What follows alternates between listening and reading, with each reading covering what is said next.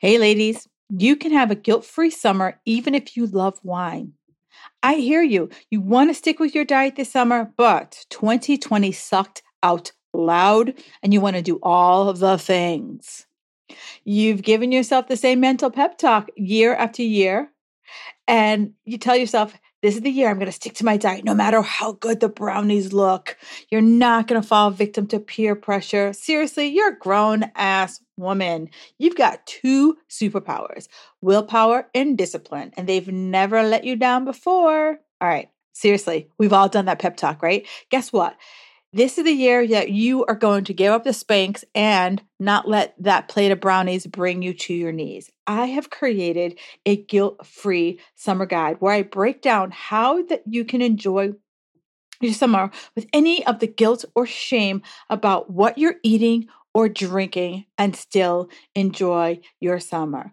So ladies, I'm laying it out there for you. You got a few choices. You can continue to do keto.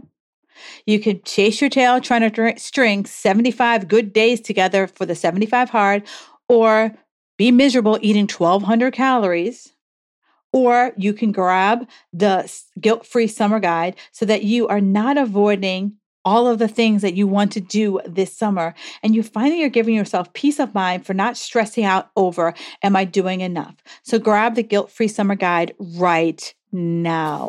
Welcome to the Fit Girl Magic podcast. If you are ready to find your inner magic, develop great habits, and a rock steady mindset to feel confident, comfortable, and fit in your body, you are in the right place. I am Kim Barnes Jefferson, and I'll be giving you weekly doses of health, fitness, and life tips sprinkled with humor and real talk. If you're ready to be consistent without the stress of perfection, Magic Makers, it's time to slip into your favorite pair of PJs, grab some coffee, kick back, and listen to today's show.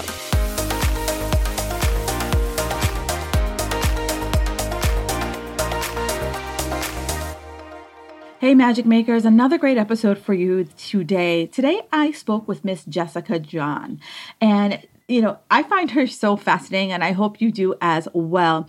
She is a owner of, it's called Circus Mobility. And so many of you are like, hey girl, I ain't want to try to join the circus. No. I talked to her today because she is all about mobility and peak performance. And I feel, you'll hear in the conversation today, we talked a lot about how does mobility and flexibility lead us to have longer, healthier lives, right? So many of us talk about healthy aging, and it's all about having collagen in our coffee. But have you really thought about, are you moving your body in the full range of motion? I hear so many times, after working in a gym for so long, so many people have like creaky knees and cranky shoulders and, achy this or achy that. And it's the mobility, yes, that's what I'm saying, right? The mobility piece that is missing for many people. And Jessica and I talk, why that's so important. She uses it in the context that she helps people who actually they perform for a living, right? These are people who are the Cirque du Soleil athletes. These are people who do the aerial silk type athletes, or people who just want to, as she just fell in love with aerial. And this is just what she does for fun. The other things we talked about that I think was just interesting is that, we talked about it's okay to fail, right? And, this type of work has taught her that it's okay to fail. And, how do you take a failure and turn it into a strength? We talked all about breath and how it's so important to you. I just absolutely love this conversation. We talked about so many different things that have applications above and beyond mobility, so take a listen, and I will love to hear your thoughts on the other side. Do me a favor, make sure you give Jessica a follow. She is at Circus Mobility on all the platforms. All right, ladies, and enjoy the show. This week's iTunes review is brought to you by Jackie O Jazz Hands. She writes a great, funny podcast about real topics we all struggle with. Kim gives great advice and support to people to live their best life. That just fills my heart. Thank you so much for taking the time to write me that 5-star review. And for those of you who have yet to leave that 5-star review, all you have to do is go on to iTunes or wherever you listen to this podcast and do the same thing, and I will read it on the air. So thank you so much, Jackie O Jazz Hands. It fills me up when I read those reviews from the heart. Enjoy the podcast. Oh, Magic Makers. So I have a great lady here. Her name is Jessica John. And let me just say, this chick has lived a couple of lives. So I'm going to do my best to stay on track because you know me, I could get easily distracted. And I apologize. It is warm here in Boston and I had to open my window because it's so bleeping hot. But of course, now there's like something flying behind me. So I apologize for any noise that might be popping up in the background. Just bear with me. All right. So back to Jessica. Jessica is the owner of Circus Mobility. And now you're like, Kim, I wanted to join the circus when I was like 10 and then I grew out of it. No, that is not why I'm talking to her. Today, I'm talking to her more about the mobility and flexibility that we all need in our lives. And she is just fabulous at it because that's her jam, right? Really working with people who having the mobility, the flexibility, I'm even going to say agility in their life is their livelihood. But she also did a stint in the CIA. I'm going to do my best not to talk about that because that is really, really, really interesting. But I'm going to stay on task. I'm going to stay on point. So welcome to the show, Miss Jessica. Thank you. I just have to say that I think we stole your weather here in Oregon because I woke up and it was white. Oh, what? Oh, you're like, dude, like, no, we're good. Oregon. Oregon's drunk. Yeah, I know. What's so funny because when it comes to weather, when it's nice out, I'm like, I don't want to talk about it, right? Because I'm like, I don't want to scare it. I don't want it to go away. Yeah, I moved to Oregon right before the pandemic and really didn't understand the weather. And now 2 years in, I get it. We have like 4 months here in the Valley, Willamette Valley, of bright blue, beautiful weather. And then the rest is just kind of weird. I'll leave it at that. Yeah, we have, they say in New England, so I'm probably assuming it's happening to you there. Like, if you don't like the weather, just wait an hour. Yes, exactly. At least where I live in the Valley is like that. If you're in Portland, though, it just stays overcast and nothing ever changes. I know. And it's, my sister-in-law lived in Seattle for years. And I'm just like, every time I went there, I just felt like heavy. Yeah. So if you guys live in any of those areas and you're like, oh no, and you can like give us a TED Talk on the weather, bring it on. I also understand Boston because I lived there for 3 years. Yeah. I remember you lived here. So yeah, you totally understand our crazy ass weather. Yes. So Jessica, we talked about this briefly, but share with my folks, how did you get into this whole, circus, I'm going to call it suspension, aerial type training? Very, very randomly, like many good things. Yeah, exactly. I lived in DC. I was working at the CIA. And I walked past an outdoor flying trapeze rig and thought to myself, whoa, that's cool. I didn't realize that was a thing that people could just do. Right. Outside of Ringling Brothers, like who does that? Right. Who knew? And I don't want to do that. Like I had a very immediate reaction, which was very cool. No, that is not for me. But maybe they have something else that is for me. Like there was something that I was drawn to, but I knew that flying trapeze was not it. So I looked up online. It was the Trapeze School of New York. And they had aerial silks classes and static trapeze classes. And I thought, oh, okay, that's at least I know you're going to start low to the ground because I'm at heights. Oh. Yeah. So I took my first aerial silks class and I was the type of person that had a personal trainer. I went to the gym 4 days a week. I grew up being a competitive athlete. So I thought I was in good shape. Yeah. And then I realized very quickly that I could not do one of the fundamental things with aerial, which is flipping yourself upside down. Like I didn't have the strength to invert my body in the air, which most people don't, but I thought that I had that strength. Right. Well, because you're like, I've been going to the gym for all these years. Clearly something translates. Yes. And it did. I could climb the fabric very well.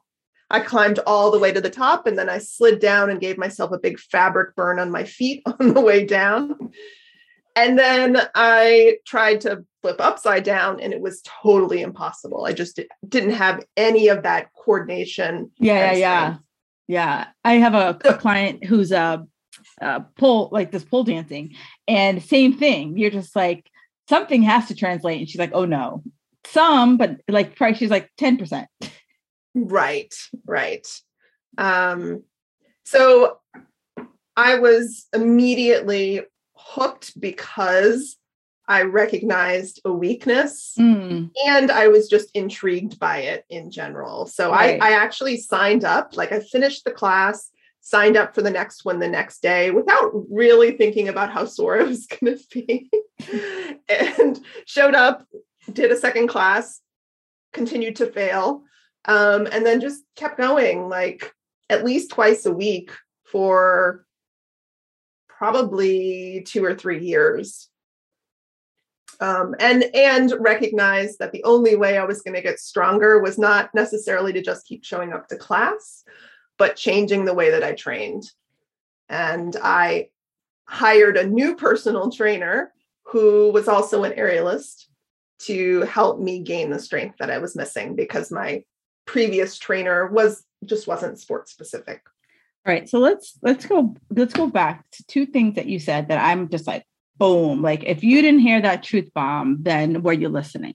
So first thing you said, I showed up and continued to fail.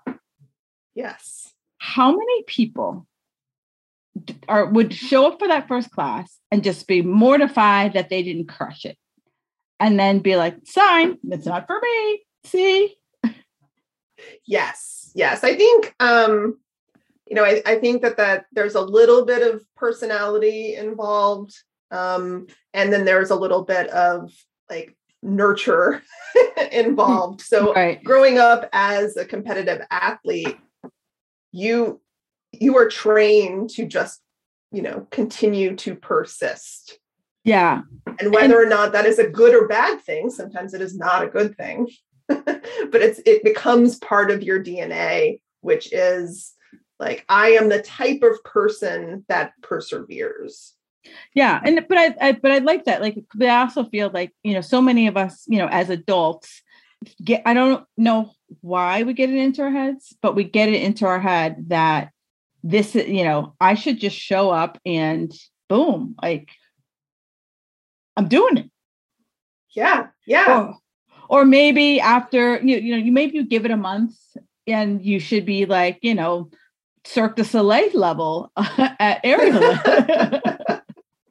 Yeah. I mean, I think when it comes to aerial in particular and pole dance, I think is the same way, right? Where you don't recognize how hard it is until you get into it. It's, if you've been in the gym, you can pick up heavy things. Yes. Yeah. Like because you think, especially if you're like someone like, yourself, you're like, I've been going to the gym for decades. Right. So like, how hard could this be? Yeah. And it is much harder, but it is also a lot more motivating. Right. Because you recognize that you have this control over your body in a very different way. And again, in the gym, we get into certain movement patterns and certain ranges that, yes, you can lift heavy things, but you don't really have control over your body in, complete range of motion. Yeah. So I'm going to pull on this thread before I go back. So I like that because it's like, I feel a lot of my clients in particular, a lot of the women who listen to this podcast, they go to the gym for control. That, maybe life is like, woo, But I know in the gym, it makes sense for me. You know, I know that I'm going to lift heavy shit. I'm going to put it down, and then I'm going to move on to the next thing. And there's order in the chaos. Yes. Where, you know, what you just described is that there is still control to some extent, but you have to learn that control. And it's, you know, when you're in aerial, sometimes the control isn't where you think it is. Mm-hmm. Yeah. I mean, it's just constant learning. Yeah. Right. Once you think you've understood something, you recognize that, oh, wait, I understood it in this small context, and I've just expanded the context, and suddenly I didn't understand it as well as I thought I did. Right. And it requires a new level of control, and perhaps new ranges of motion that you didn't need until that moment. But I also find, you know, correct me if I'm wrong, because I've never been on any of this. I've seen it. Is that it also requires you sometimes to think on the fly. Yeah, everything doesn't always go according to plan. Right. So it's like, you know, I know if I go to the gym, I know what a deadlift looks like. I know what, you know, 9 times out of 10, unless I'm trying to max out on something, I'm pretty much going to lift it off the floor and then I'm going to put it back down. Mm-hmm. But sometimes in some type of move, you think you got it. Yeah. And you don't. Yeah. And it's also interesting kind of culturally. So the gym culture versus circus culture. Yeah. Circus culture tends to veer into dance culture sometimes. Yeah. So there's a lot more of this performance, trying to find these more flow states. Yeah. Improvisation, that sort of thing. And aerialists, for the most part, are not used to thinking of the work that they do the same way they think of working out in the gym. They don't think of reps. They don't think of weight.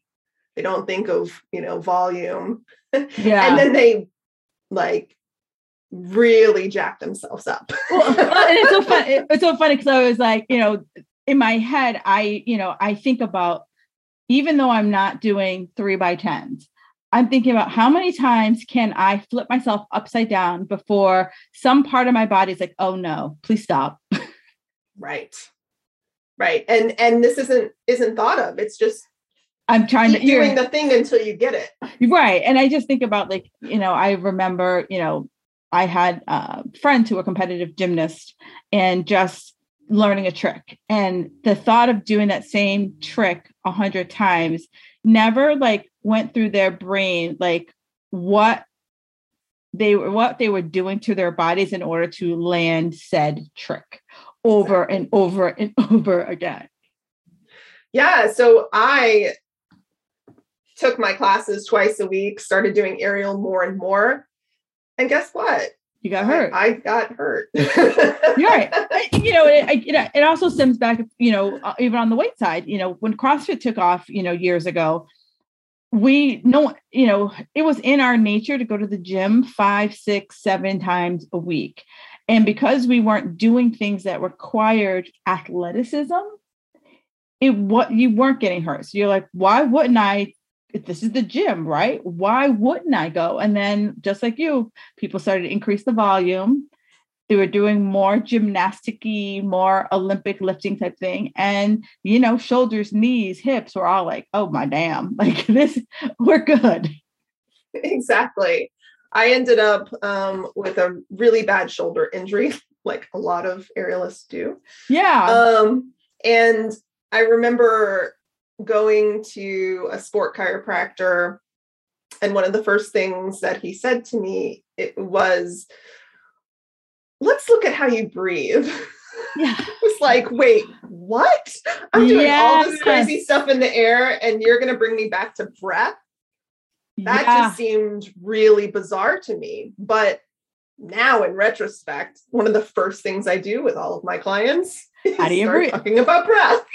Yeah. I'm like, I'm loving this conversation because as we talk, I have to write things down because you're saying things. I'm like, hang on, I got to go back. I got to circle back, but I'm going to continue to pull on this thread because I agree with you. I had a during the pandemic. So maybe a year and a half ago, I was introduced to this woman. Her name is Katie Sinclair. And probably like 5 years ago, I had abdominal surgery. And for some reason, I just could not turn on my core. Couldn't do it, no matter like how much I focus on trying to do it, how many things I did. I could not like find my core in anything. And then the first thing she did, we breathed. And, of course, I'm a doer. And I was like, what the fuck's this doing? Right? You say that inside your head. You're just yes. Like, and meanwhile, I'm smiling. Oh, yeah. I did it. Went to my appointments every week. Breathed. Right. You smile. You're like, yeah, breathing. That I'm paying you for this. Great. Awesome. And I got to tell you, like probably like a month later, I was like, what the hell? I'm like, I can feel my core again after like years of like not having that connection. Yes. And I will also speak the praises of Katie Sinclair. Yeah. But I went through her program recently. And I've started to incorporate a lot more breath work into my own practice because of the work that she shared with me. Yeah. And I've had so many aha moments in coaching, recognizing that problems that people have when they're holding their body weight upside down has to do with their breathing patterns. So if they don't know how to expand into the chest, they have a really hard time arching in the thoracic when they're holding their body weight in their hands upside down. It's completely paired together. Right. And then for those of you listening, some of you might be like, well, first of all, I am never going to be hanging upside down. Okay, great. Fabulous. You're not a bat. But this breath piece, I remember that, before I remember my massage therapist, she would, before we would start, she'd always like, take a deep breath. And I remember the first time I took a deep breath, she laughed out loud because my breath was not deep at all. I think, she's like, Kim, I think you might have gotten to like, if I had an Adam's apple, like you probably got to like my Adam's apple in my throat. And she's like, I want to see your chest rise off of the table. And I couldn't do it. Like that was, and breathing is basic. Like we come out breathing like that. We don't have to learn how to do that, but we dislearn how to take deep breaths. Yes. And in doing so, we're not creating expansion in certain parts of our body. And what that means is important to everyone because it means that if you're in the weight room, like your range of motion has to be like bigger or smaller to accomplish the same task as someone else based upon your starting posture.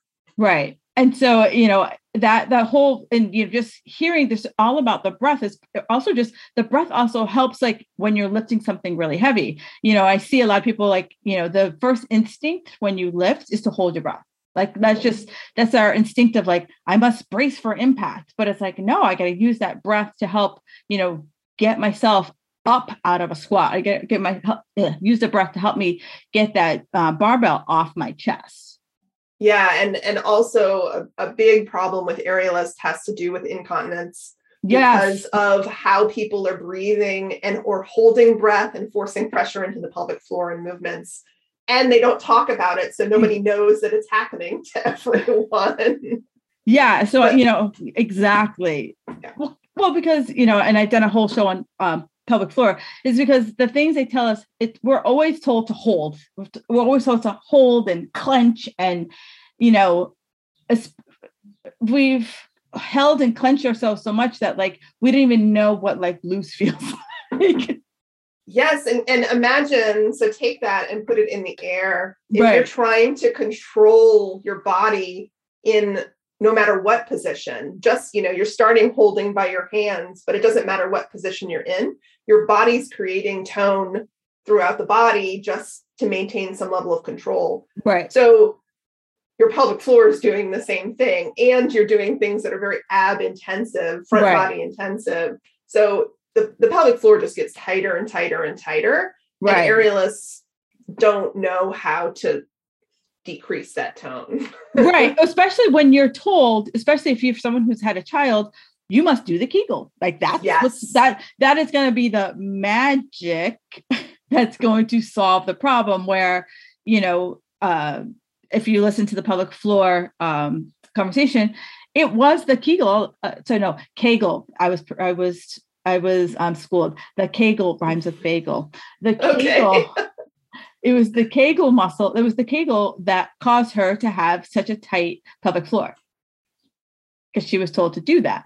So I'll link that up in the show notes. But I loved how you talked about the breath because it's like if I can't take a deep breath, you're right. Other things become more challenging. Yeah, and so pulling it back to shoulders, which if you're not breathing into your back upper ribs, yep, it's really hard for the scapula to sit on the ribs in a way that is really stable from a hanging posture. So that can cause a lot of problems, whether you're talking about a little bit of scapular winging or you're talking about scapula that just move a little bit when they should be the thing that is stable so that you can move your legs or you can move your hips or whatever. So years of that can cause some problems. Yeah. And, as you talk about shoulders, everyone's got a cranky shoulder from doing God knows what we've done, and a lot of it, I know for me, it was a lot of pull-ups and it was probably because I wasn't setting my scapula back. Well, yeah, don't get me started on pull-ups.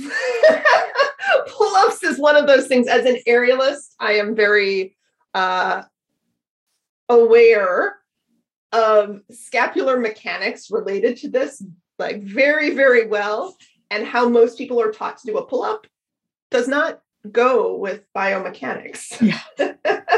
We're starting a pull-up in an impinged position. So it's a real issue. But aerialists know this one because we are taught arms overhead, scapula are in the scap wrapped position, which is external rotation, protraction, right. Posterior versus tilt, elevation.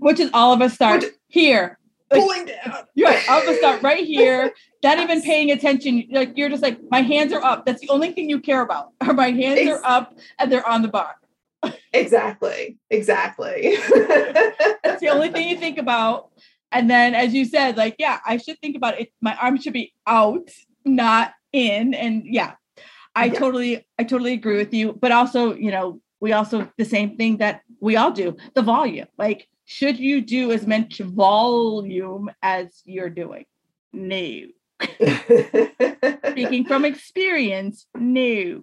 Yeah, I'd say pull-ups are probably a quality over quantity exercise. Yes, absolutely. So, the things that Rona Kim knows now versus what pre-Rona Kim did not know. Yeah. But that's, unfortunately, sometimes that's the way we learn. And yes. Yeah. Sometimes you got to put your hand in the fan to realize that it's going to cut you before. Exactly.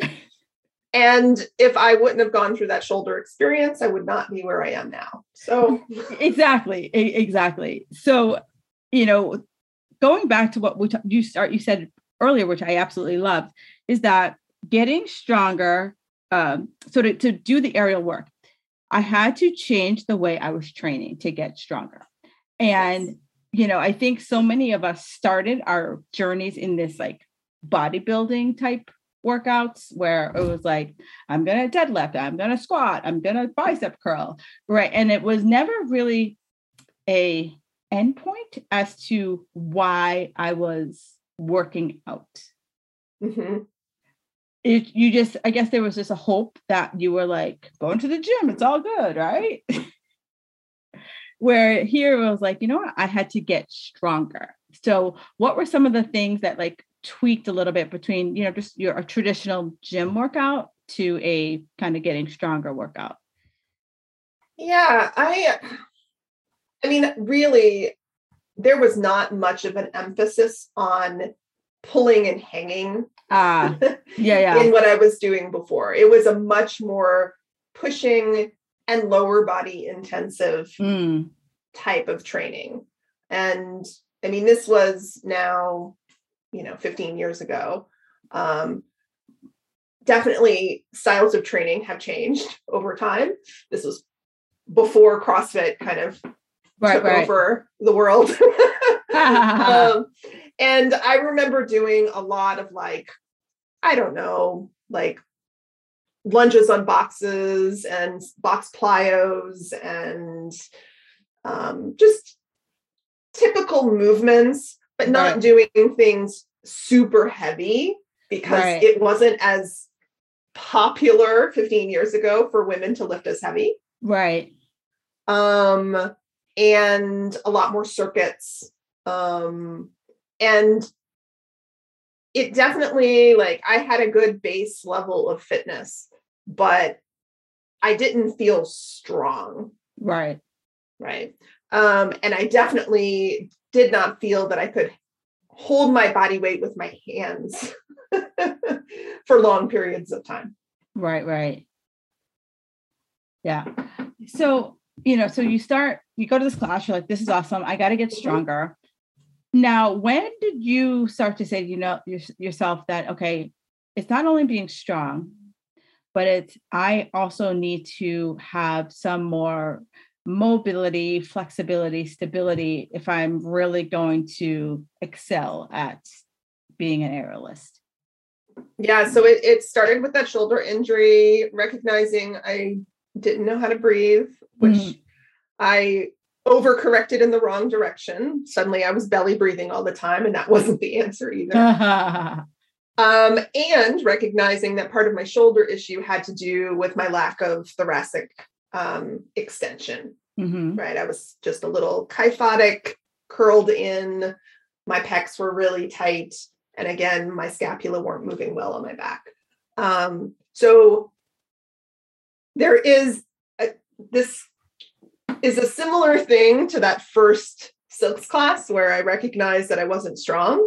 This chiro appointment helped me recognize that I wasn't mobile.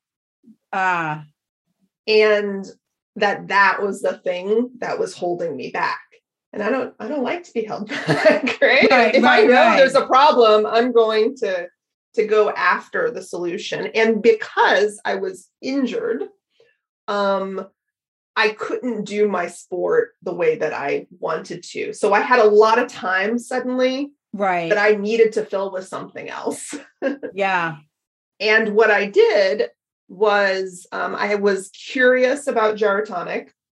It's something that I'd taken a couple of classes of, but there was the person I was taking private lessons from was like an hour away, so it wasn't convenient for my schedule. Right. And I'd filled my schedule up with aerial. So because I couldn't do aerial, I signed up for a pre-training for gyrotonic and had no intention of becoming a trainer. I just wanted to understand the system. And I knew enough about it that I knew it was going to help me with that mobility piece that was missing. Because in the few sessions that I did, my upper back was like, oh my gosh, what is happening? So it was the first thing I thought of as far as thoracic mobility went, was gyrotonic. And that right there just completely changed my path.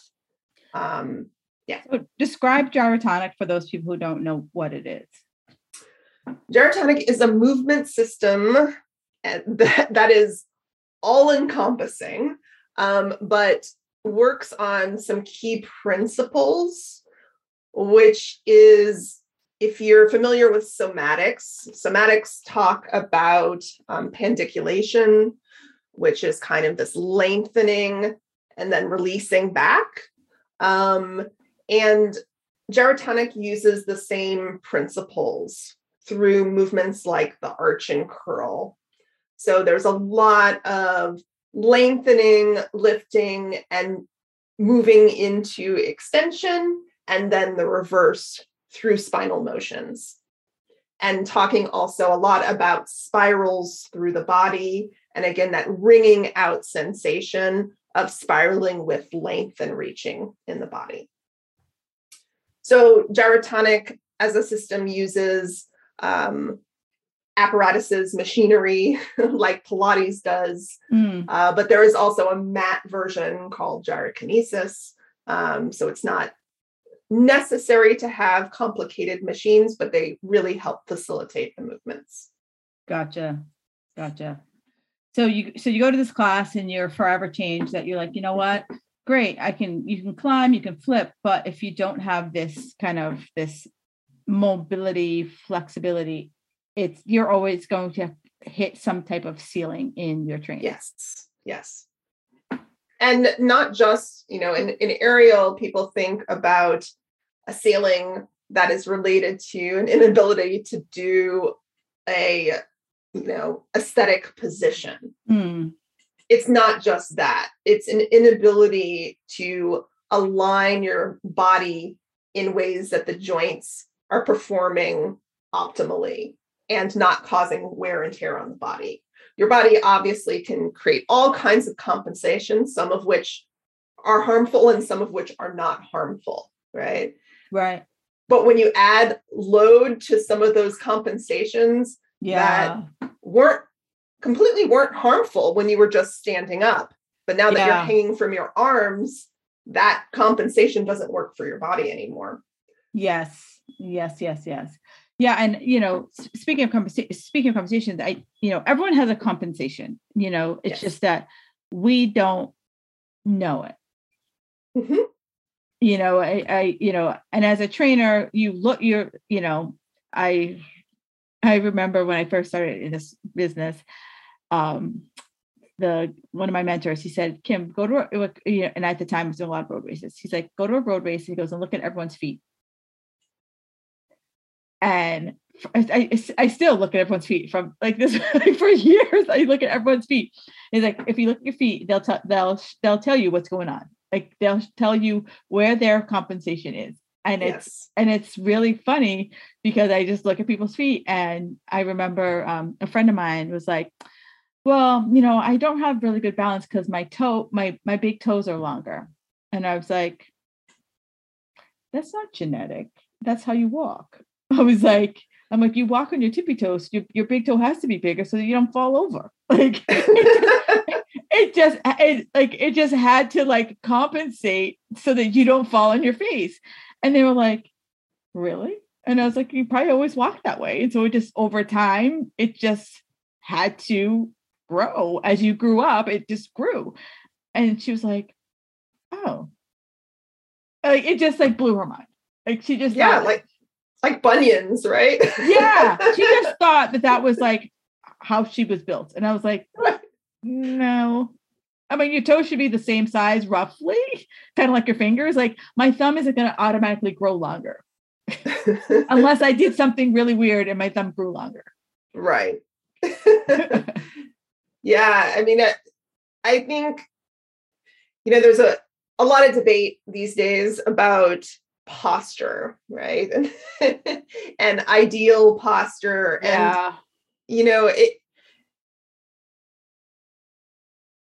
a lot of our compensations, like the body is trying to help us. Yes. Right. It's trying to help us succeed in what we're giving to it. And a lot of those compensations, if they're working, then awesome. Like there's no problem until there's a problem. Right.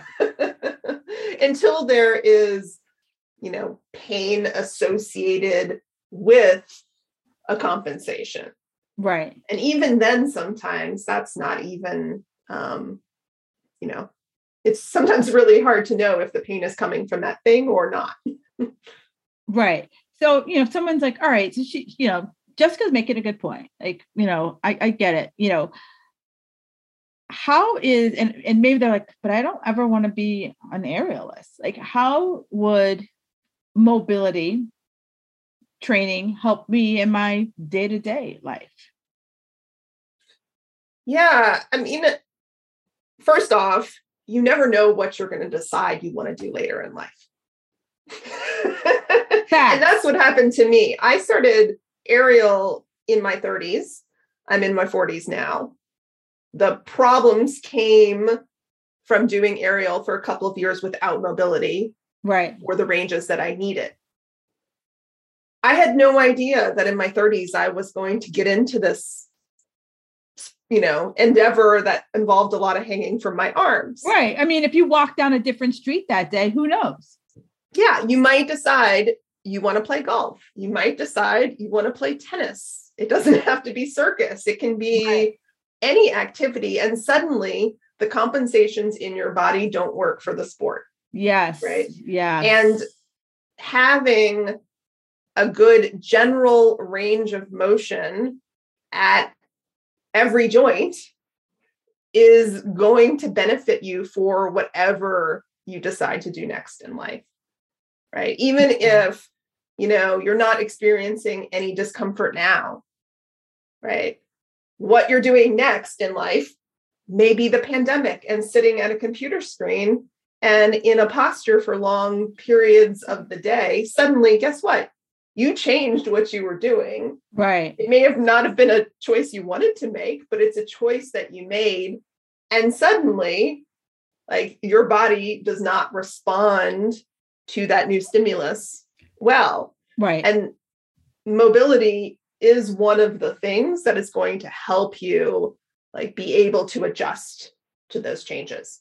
I like that, the ability to adjust. And, we had a lot of stuff thrown at us in the last couple of years, a lot of curveball, a lot of unforeseen experiences thrown at us. And I like that approach.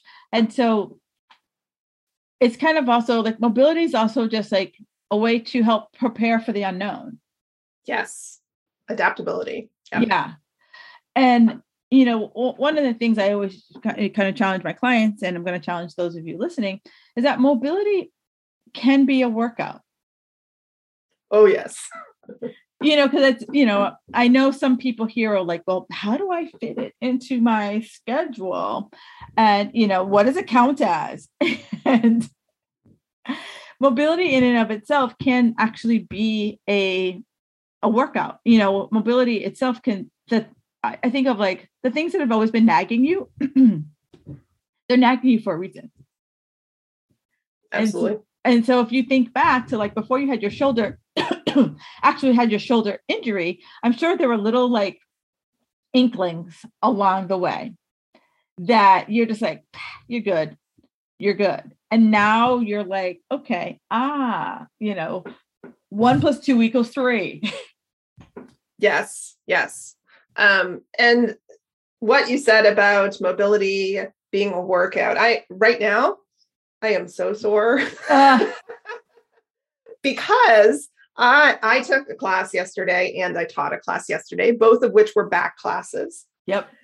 And working on back extension actively, right? So lying on your stomach and pulling your chest up into a cobra position without using your hands. Yeah. That is a lot of strength in those spinal extensors. Oh, yeah. And they don't, if you think about what you've been doing for the last 2 years, we're right now sitting, talking to each other. I could be hunched over typing on my computer or scanning on my phone, but this is how I've been. So for you to say now making your back like go this way, your back's like, oh, hell no. Yes, exactly. And so when I talk about mobility, I am talking about increasing your end range and controlling your end range. Yeah. Right? So I'm not talking about passive flexibility. And I have a hard time talking about some of these distinctions because I really don't like the terminology. Like I reject the terminology. The terminology, first of all, it's just too complicated. Because it's like, most of the people who listen to this are just people like, I like to work out. Like that's who they're listening. And so like the difference between mobility and flexibility is there's just like a nuancy kind of thing. It is a made up thing. It is people just made up a distinction. Right. Because it's like flexibility just wasn't enough on its own. Right. Well, and passive flexibility, people, no matter what it says in a textbook, passive implies passive. Right. So yeah. Right. So suddenly people are using passive to mean static, not moving, but still requiring muscular engagement, just isometrically.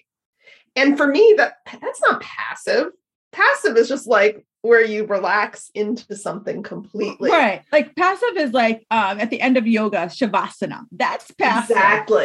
Exactly. But if I'm got one foot up and I'm reaching towards my toe, there's some activation going on. It's not very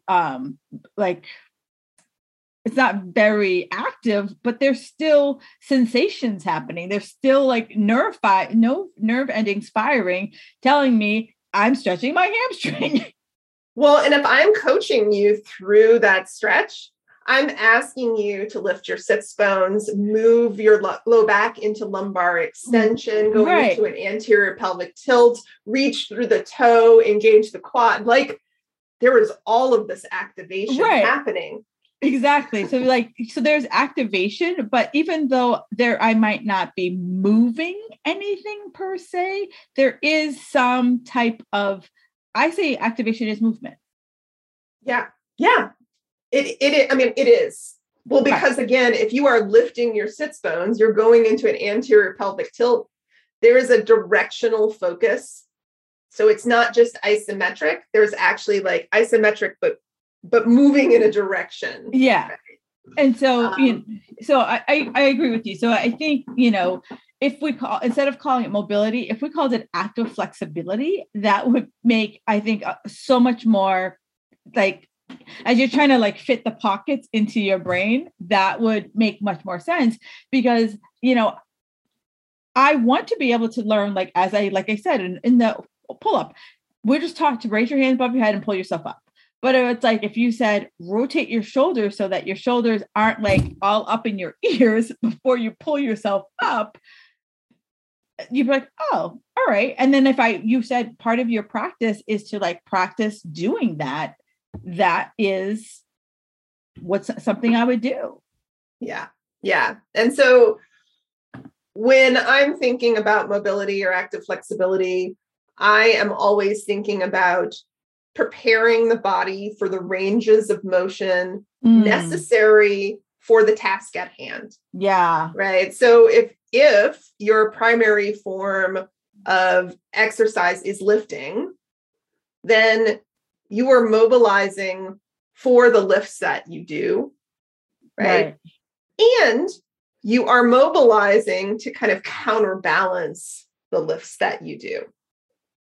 Right. Because we tend to get in certain movement patterns within our exercise routines. And we need to think about balance in addition to helping us with the task. And now if I'm someone who, I don't have a lot of time in my life to work out, I feel like mobility work can be something that's accessible to all. Yes. And that it's instead of, like we talked about going to the gym, like we just go, like there's no real end game to going to the gym. But now here it's like my end game is just my long-term my long-term healthy longevity, being able to live on my own. And I know many of us don't want to think about it, but like, let's just fast forward 40 years. You want to be able to live on your own, get out of your own damn chair, get off the toilet. Yes. Like you said, maybe when I'm in my 80s, I still want to be able to play golf or tennis or hell, lift a gallon of milk, something without having assistance or, sitting around dinner kibitzing about my bad, insert the joint. Right. Or even one of the things that I've learned over the course of the pandemic is I had a change in my movement, which was to start going on walks every day, which is not something that I did before the pandemic because I just didn't have time. I was commuting all the time. Right. And I started walking an hour a day consistently. And suddenly I started to have SI joint pain. Ah. Because I changed what I was doing. So yes, I am doing all of this mobility work, but I am doing it with increasing ranges for my sport. I wasn't doing it to improve the quality of my gait mechanics. Right. Because I'm a person that hangs from my hands. Yeah, exactly. I didn't think about feet too much. And suddenly I had to, because I changed what I was doing. Yeah. And I've learned now a lot about, how I need to think about the shoes that I wear, for example. Yes. Because that can make a big difference in, how you walk. Yeah, I am a shoe diva, as far as, a lot of people complain to me about something. And the first thing I ask is, I say, how old are your shoes? Like, that's the first question. If you complain to me about your running or your something, I'm like, how old are your shoes? And most people are like, like they can't. And I'm like, if you don't remember when you got them, it's time for a new pair. Yeah, well, my thing is I was wearing really great shoes, but they were minimal shoes. Yeah, and if you're walking a lot. And I was walking a lot. Yeah, exactly. And I needed just a little more, like a little heel lift, and suddenly the pain went away. Yeah. Well, there was a time, when the whole minimalist shoe movement was like, go barefoot or die kind of thing. Right. Exactly. And there were people going barefoot, and I was like, I live in the city. I'm like, that's just straight up like asking for something. I don't know what you're going to get, but you're asking for it. Yeah, I was wearing socks with just like a little rubber on the bottom around the city. Yeah, pretty much. I was like, yeah, that's just not going to happen for me. I mean, in my house, I walk barefoot, but I was like, outside, no. So if someone's, for you, the people who you train, how many days a week are you putting mobility into kind of the programs that you give them? Is it a separate mobility day? It really depends on the goals of the client. Some people have mobility goals, and some people have other performance goals that have mobility requirements. So for someone who actually has a mobility goal, let's say they want to get a flat middle split, then they're being programmed specific longer sessions that are just devoted to mobility, going through all different types of flexibility training within that session. But for someone else, if their goal has to do with lifting their toes to a bar while hanging, a very common CrossFit type movement, then they don't need these long mobility sessions, but they do need consistent mobility work.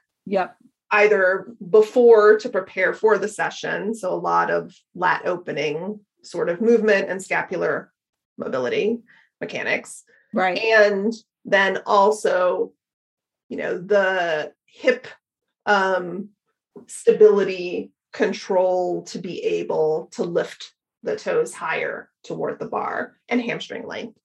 So that type of stuff might be the tail end of a weight lifting session, right? So some shoulder mobility work in the beginning that helps you prepare you for the things that you're doing, and then some hamstring, active hip mobility work at the end before you leave your session. Gotcha. Yeah. And just understanding sometimes the movement in the gym that you're doing is a mobility training movement. So if you're talking about a squat, guess what? A squat is mobilizing your hips and doing it under load. So that may be more thinking about your squat differently, right? Doing some sets that have a different stance or go to a different depth with different weight, just so that you're focusing on the mobility aspects and not the load aspects. Gotcha. Yeah, no, that's a great way to think about it. And I think everyone can benefit from adding a little mobility, or actually not a little, a lot of mobility to your workout. Yeah. And it makes me think, I was talking to a client recently who was in the weight room 3 days a week doing a lower body program and doing a ton of aerial training and flexibility training as well. And I had a conversation with her, which was in this training cycle, right?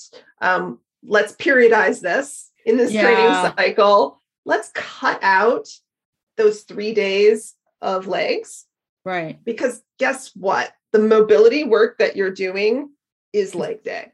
Right. It's going to give you. You're thinking about them as separate things in your brain, but they're not. So what's actually happening in your body is you're getting 5 days a week of legs, and it's too much. Yeah. And that's why people need coaches, because we all get caught into that, sometimes we don't see the trees for the forest, and you're like, you're doing a whole lot of trees right now. Yes. And the answer is not always more. Yeah. I mean, it's in our culture, right? Like, if I do it one time, if I do it 400 times, clearly I'm going to nail it faster by doing that many more times. Yes. And it is counterproductive. Yes. No matter how many times I say it to clients, it's a hard one to get to stick. That doing less actually can be more. That if you are overloading your nervous system, you are doing things that are actually counterproductive. So that extra session may be moving you backwards instead of forward. Oh, yes. Yeah.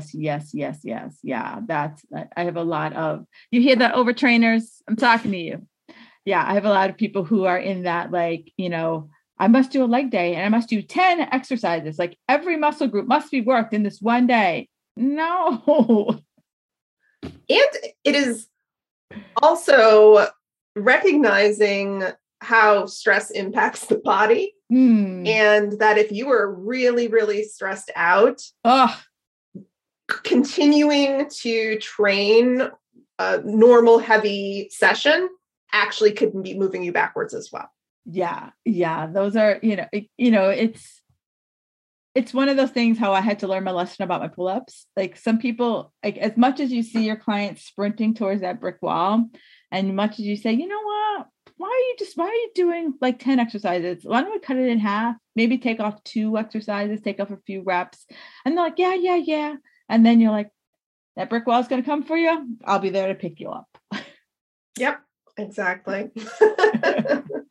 But there's usually a point that they come back to you and say, yeah, you're right, I should have taken that break. Yeah, remember that brick wall? Well, yeah, it hit me. Yeah. It hit me like a ton of bricks, and I'm okay not hitting that wall anymore. So what were you talking about before?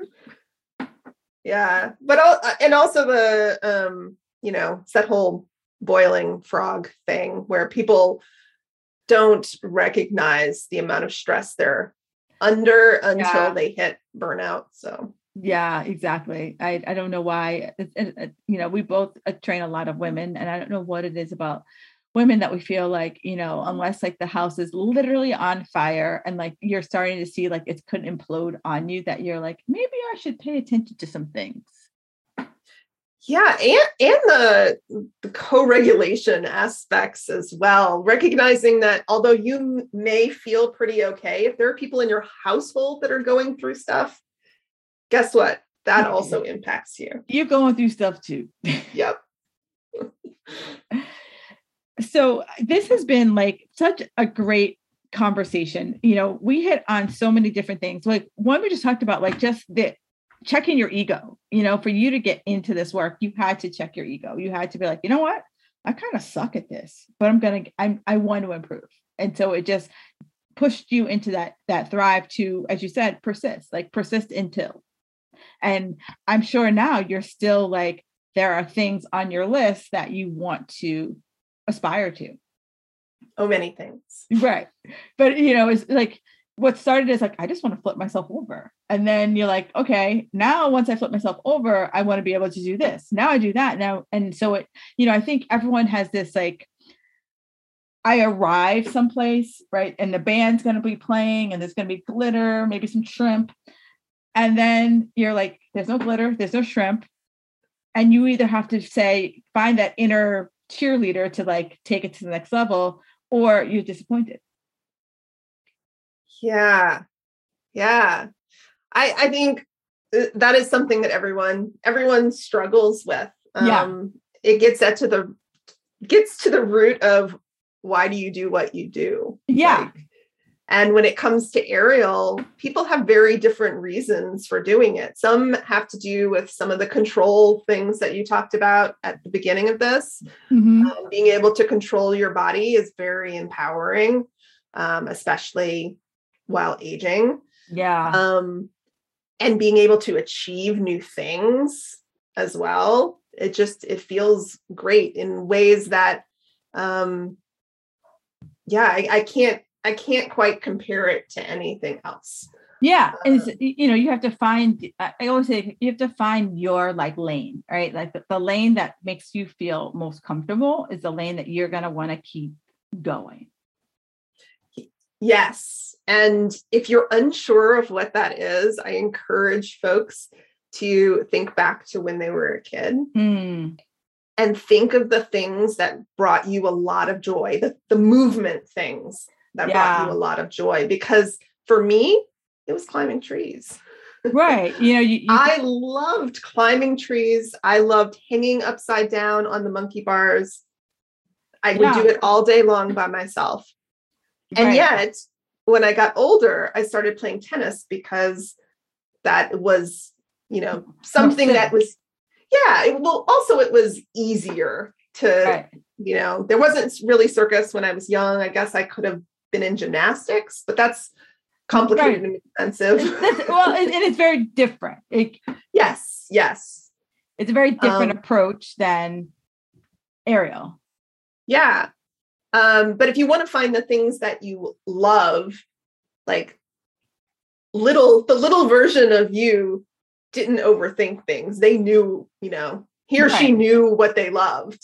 And you probably will still gravitate toward those things. Oh, facts. For sure. And then, we talked about breath, which I think is absolutely fabulous. And, I did a whole, I'm going to put this down too, because I'm referencing so many things. I did a whole podcast on breath work. And so, if you're like, I don't understand how this all works together, like go to that podcast. She does a great job explaining how just, it's great. It's just a great way to just get in touch with your entire body. And, what Jessica's talking about, being able to be an aerial or any type of surface thing, you have to be in your body. If your mind is over here thinking about all sorts of other things other than the being in the moment, you're going to struggle. Yeah. And so we talked about control. The other aspect that is really wonderful about aerial is being present. Yeah. Right. You can't think about anything else. You can't even try to. It's just like you're trying to survive. Your body is like, I need to continue hanging on so I can survive. Right. I need you here. Like I need you right here. All the noise goes away. Yeah. And I think for a lot of us, we need to find, Jessica said, find that thing that makes the noise just like, go fade back into the background. All right. This has just been a fabulous conversation. So Jessica, I asked everybody before we finish the call, I say, what makes you feel most magical?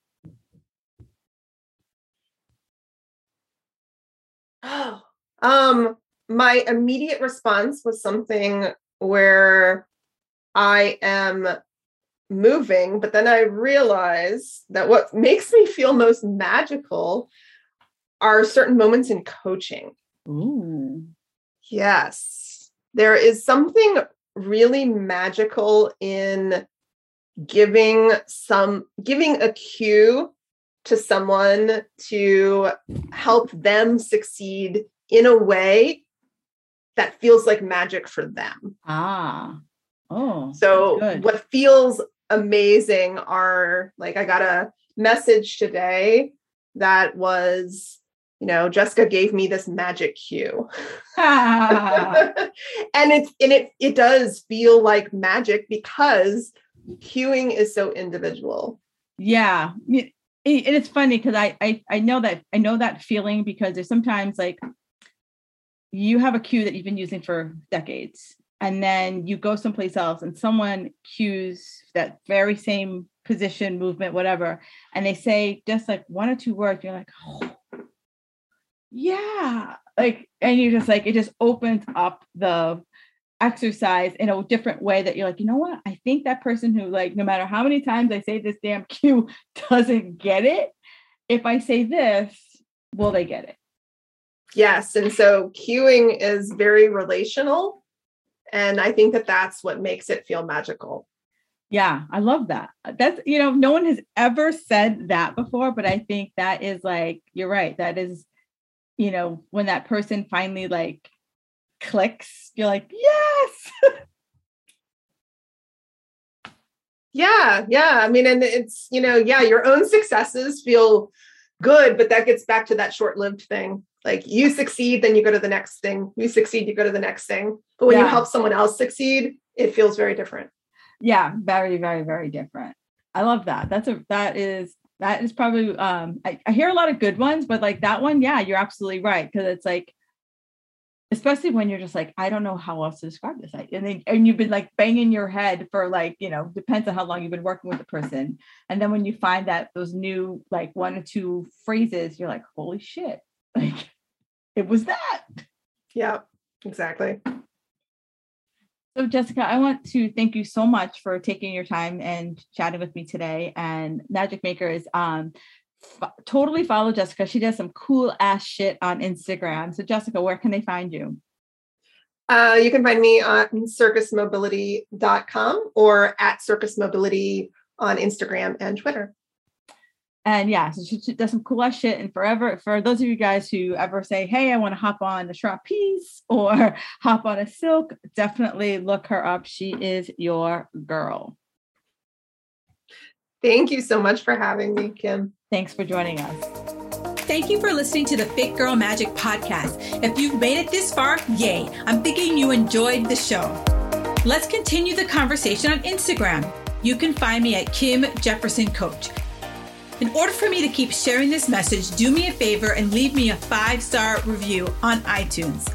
While you're there, don't forget to subscribe so that you won't miss an episode. New episodes are available every Wednesday. The Fit Girl Magic podcast is intended to provide you with tips, tools, and strategies that will help you make better decisions about your health. I really appreciate your feedback and your support. Thank you so much.